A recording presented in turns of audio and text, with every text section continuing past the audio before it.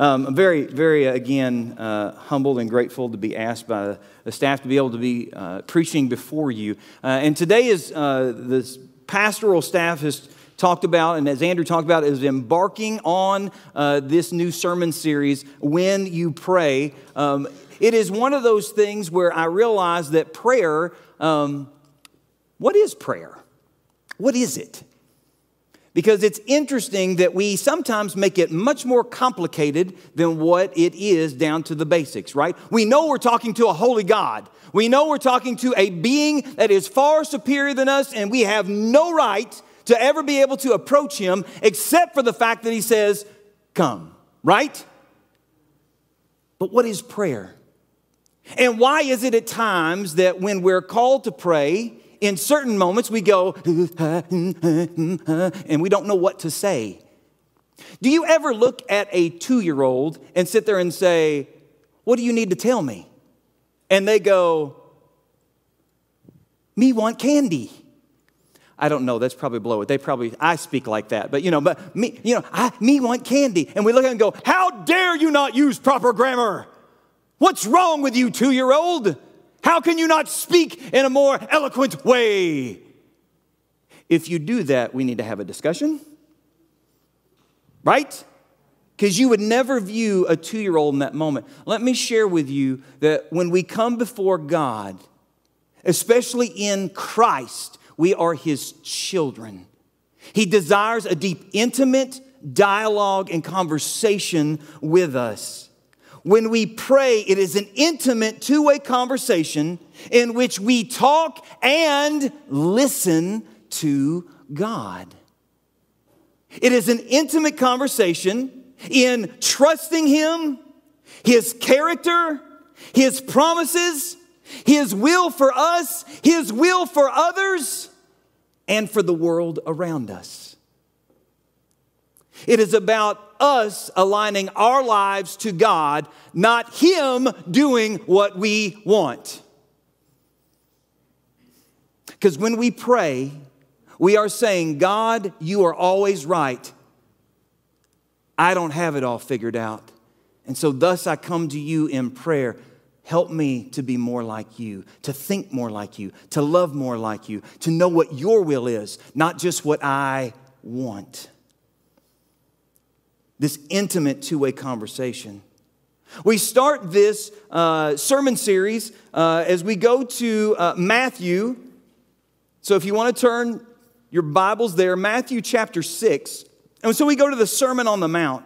And the Sermon on the Mount is interesting because a lot of people look at the Sermon on the Mount and they begin to say, well, this is how we are supposed to live. And so it's this idea that the Sermon on the Mount is this ethic about how to live. And I will argue that I think that is in some ways right, but in many ways wrong.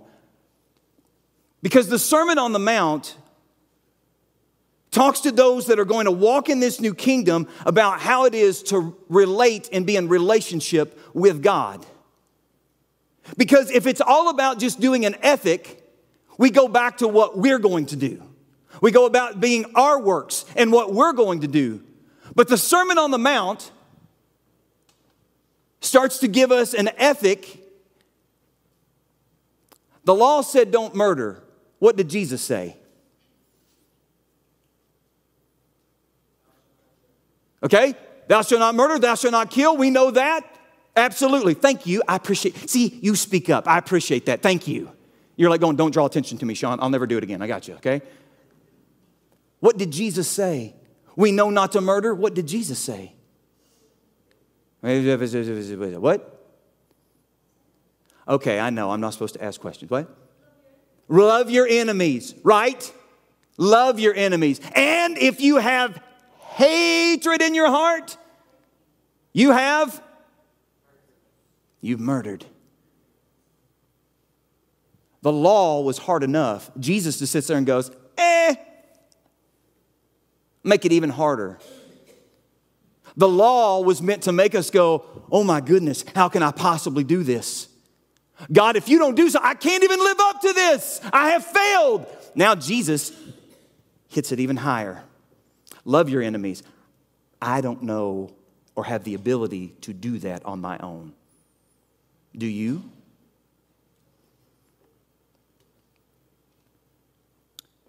So what it does is it teaches us to depend and grow closer to Christ. We need a Savior, one who cleanses us, but one who also helps us to relate to Him. Dependency upon God. The Sermon on the Mount is not an ethic about how to live out. It is about a growing relationship of God. The things that you desire, I cannot do unless I am totally dependent upon you. And I can only do that through dying to self and being raised in Jesus Christ.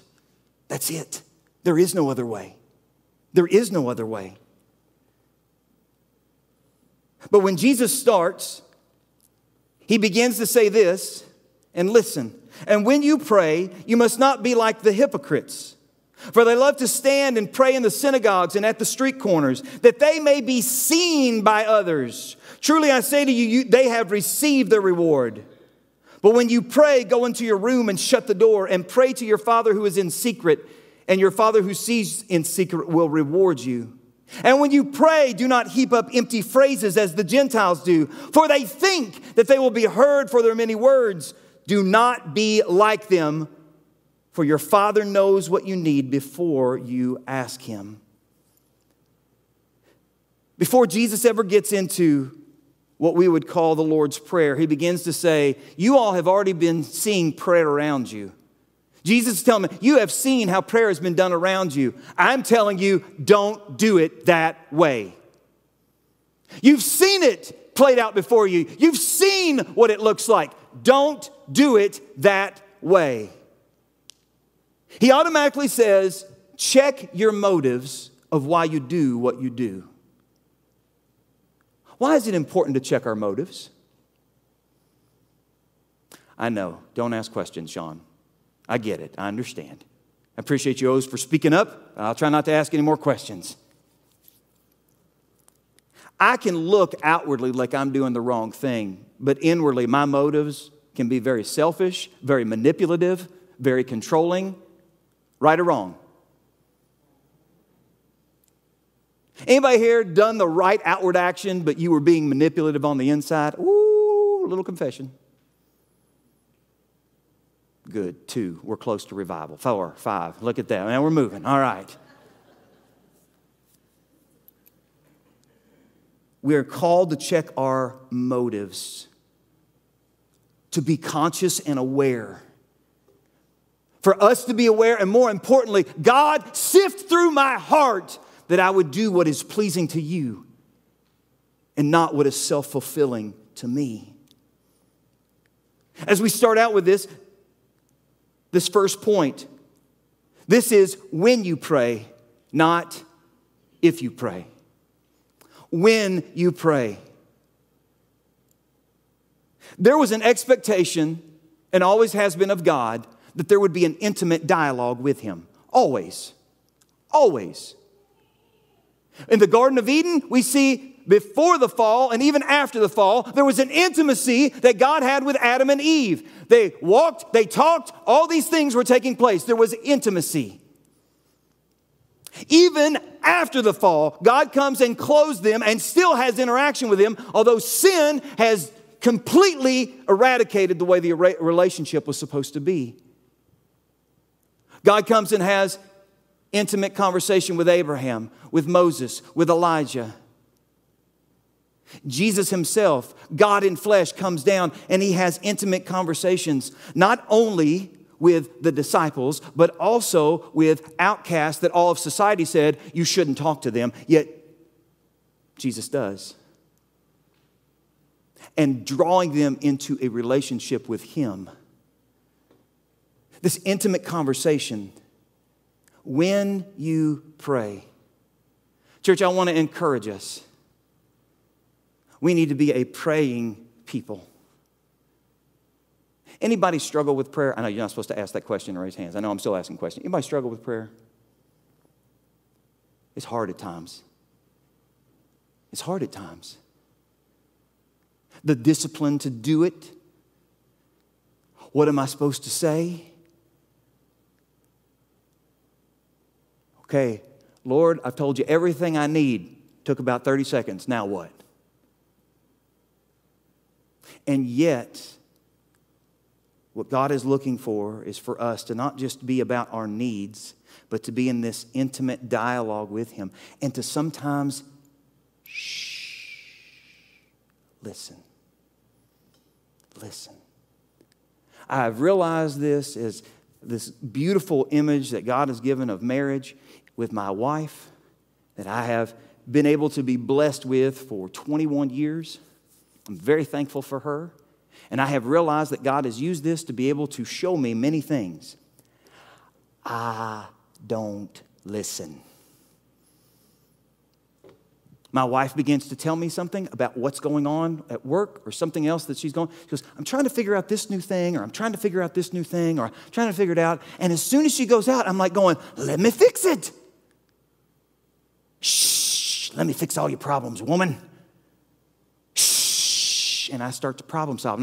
And she looks at me and she goes, I know how to do it. I know how to handle it. I was just sharing with you. Now you shh. And you know what? She's right.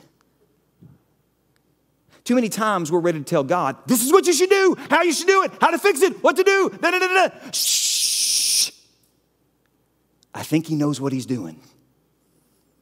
But He does ask for us to listen, to be a part of this. When you pray, God expects it. Well, Shaun, I've tried it and I mess up at times. If you're like a 2-year-old and He is the parent, is He looking for you to have this deep, amazing words? Is He looking for you to say, you're growing in conversation. Pray. Pray. Pray. When you pray, it is an expectation. As it goes on, we go to our second point. When you pray, again, check your motives. Check your motives. As a Christian, if you are a Christian in prayer, check your motives. Why is it that you are praying? Listen to what it goes on and says. You must not be like the hypocrites. Say one thing, do another. Do not be like the hypocrites, for they love to stand and pray in the synagogues and at the street corners, that they may be seen by others. Truly, I say to you, they have received their reward. In context of this, it is interesting that the Jews at times would take 3 times a day in order to pray. We see this in the Old Testament after the Babylonians have exiled part of the Jewish nation, but we see this with Daniel, right? Daniel ended up at times, how many times a day did he pray? Don't ask questions anymore, I get it. 3 times. And as he prayed 3 times a day. We find this out actually in Psalms 55. In 55:16 it says, but I called to God and the Lord will save me. Evening and morning and at noon I utter my complaint and moan and He hears my voice. The religious and Pharisees and teachers of the law also would go through this at times and pray 3 times a day. But it's interesting, if you know that you're going to have to pray 3 times a day,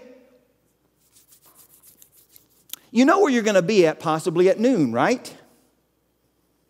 So if all of a sudden you're like going, I got 20 minutes to kill. Wonder what I should be doing. I'll just happen to stroll over slowly in front of the synagogue, 12 o'clock. Lord, I just want you to know that I'm here telling you how great you are. And Lord, I want you to know that I'm just... They would plan it to be in the right places at the right moment to be able to look how holy they were. They planned it to make sure that everybody would think, I have a better relationship with God than you ever will. So Jesus called them on it. Don't be like the hypocrites. They stand praying in the synagogues. They go to places. They do things in order to be seen. I tell you, they have their reward.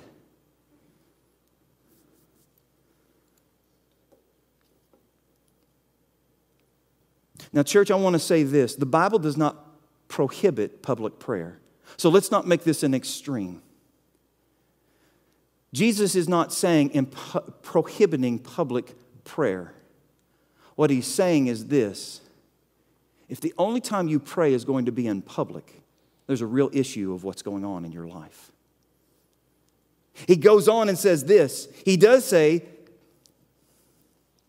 that when you pray, go into your room and shut the door and pray to your Father who is in secret, and your Father who sees in secret will reward you.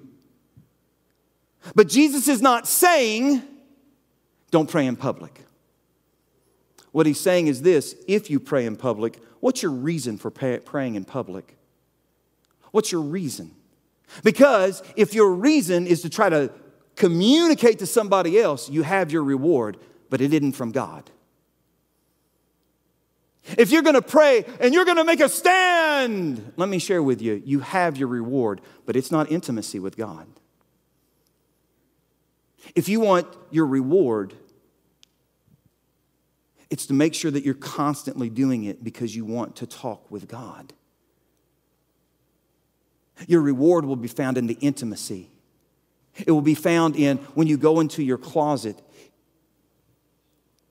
Intimacy. If you're going to pray in public, this may not sound right. If you pray over your lunch in public, why do you do it? Are you doing it in order because this is what you normally do and you're talking to God? Or are you trying to make a statement that you're a Christian? I'm going to be very loving to you as a member of this church. If you're making a statement instead of talking to God, you're using prayer for the wrong reason. You don't need to make a statement by prayer. You need to pray to God. Students going back to school, I don't know what they call it now, but see you at the pole. Is that what they call it now? That's a beautiful thing. I think it's wonderful. It's great. I remember doing it when I was in high school, but let me share with you. Do not go to prove to your friends that you're a Christian. Go to talk to God. And then after you've been at the pole to talk to God, go home into your room when nobody's looking and talk to God. Make sure it's about talking to God. If we're trying to make statements, we've missed the purpose of prayer. Church, it scares me now that we're starting to at times use prayer to make political statements or trying to use prayer to make... Prayer is only to God. And if we ever get it backwards, let me share with you, you and I got our reward. But it won't be to God, and it won't be coming from God. You just communicated to the world, I'm a prayer. But you didn't talk to God the way that He desired. The wrong priority was there. Should we have moments of public prayer? You better believe it. Are there moments that we should go and pray in all kinds of places? You better believe it. But it better be with the right motive. Because if not, God's like going, oh, this wasn't about me. It was about you. You just tagged my name onto it. I'm not going to bless it. That's what Jesus tells us here. Again, it doesn't prohibit public prayer. It checks our motives of why we pray. But when you pray, go into your room, shut the door, and pray to your Father who is in secret. And your Father sees in secret will reward you. If you want to see God do amazing things, pray to Him. Pray to Him. Regardless of where you're at, pray to Him. But I'll encourage you, if the only time that you pray is in public and you don't pray in private, why are you praying in public? Why? Make sure that your motives is what Jesus is telling us are right, because it's intimacy with God above all.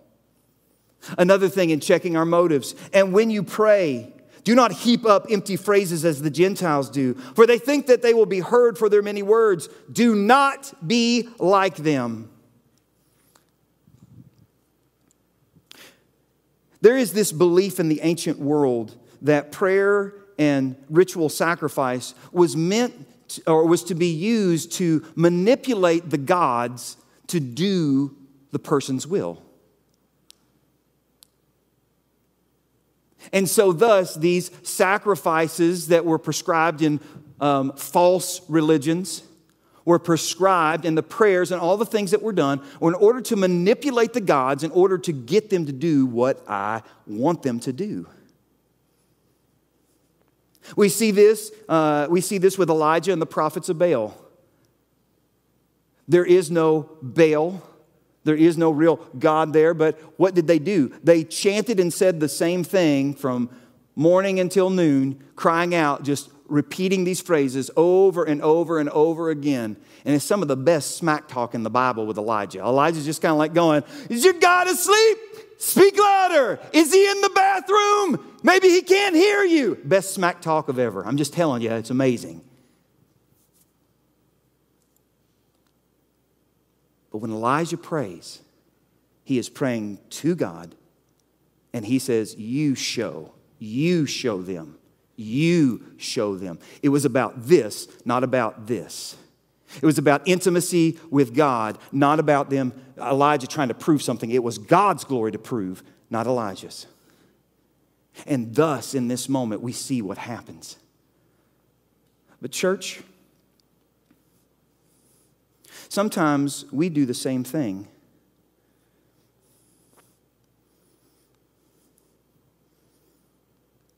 We are called to pray in Jesus' name. That's what the Bible says. Amen? Absolutely.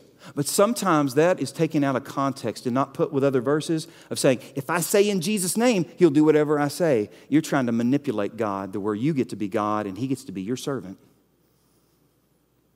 If I say in Jesus' name, it'll happen. That's not what that means. That's not what that means.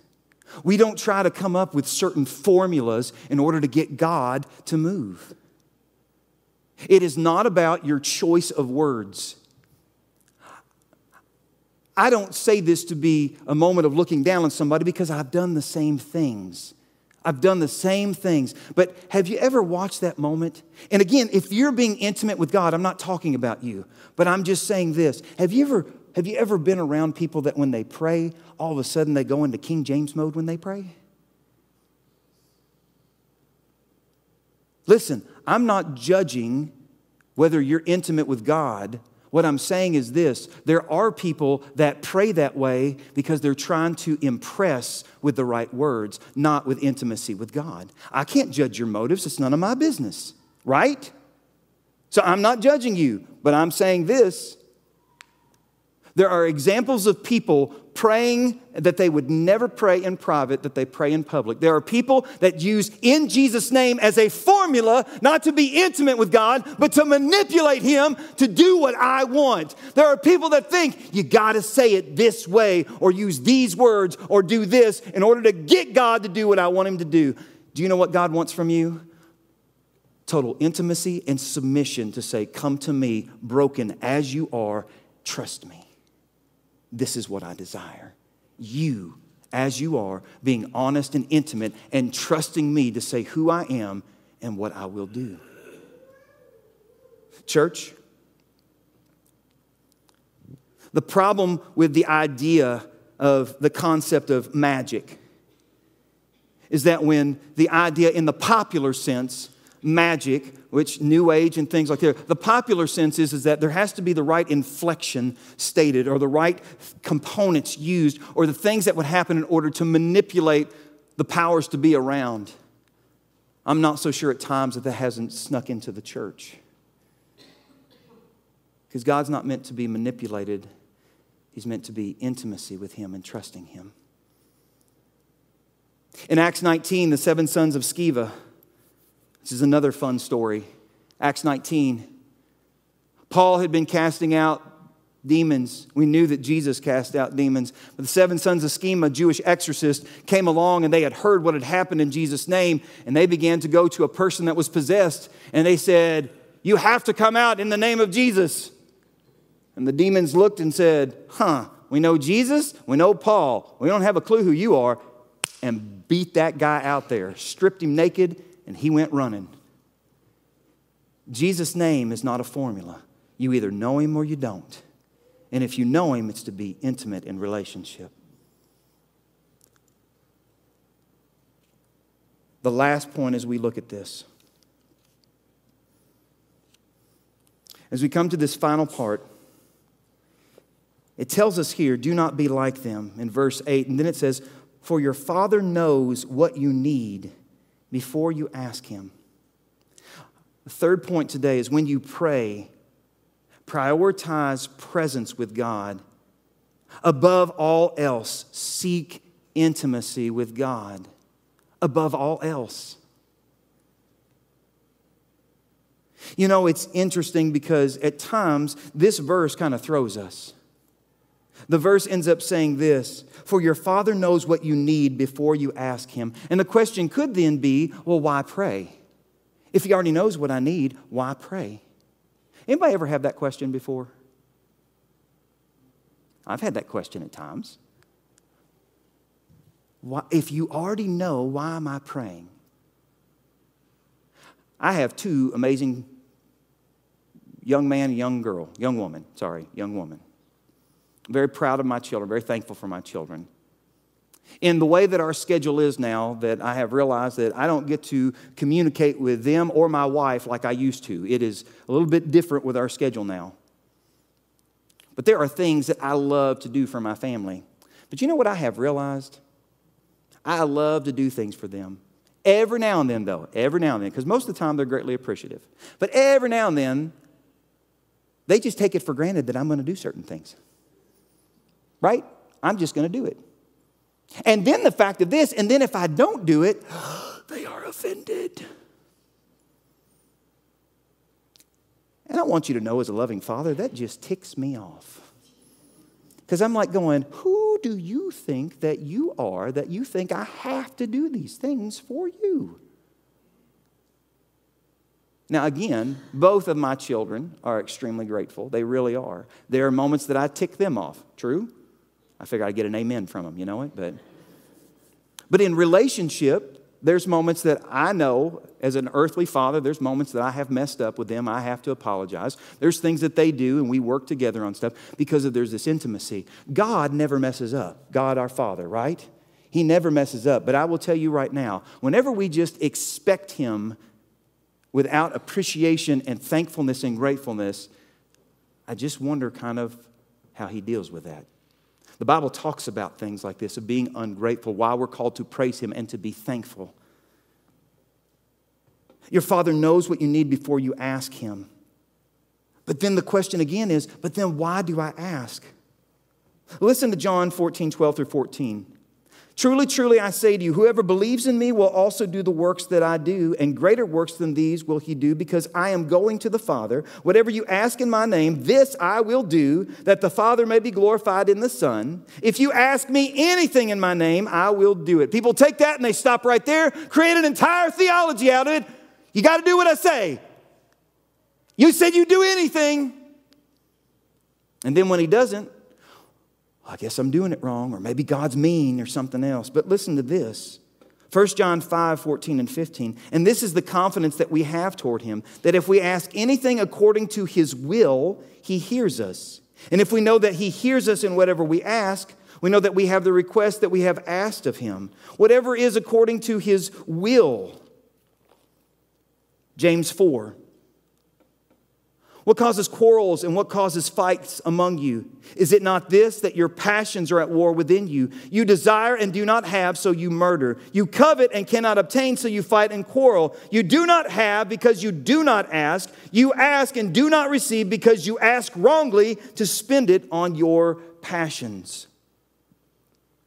If I'm going to pray to God and He has to do everything that I want, again, I become God and He becomes my servant, right? That's what it is. The reason I come to God in intimacy is because I know this. He's always right.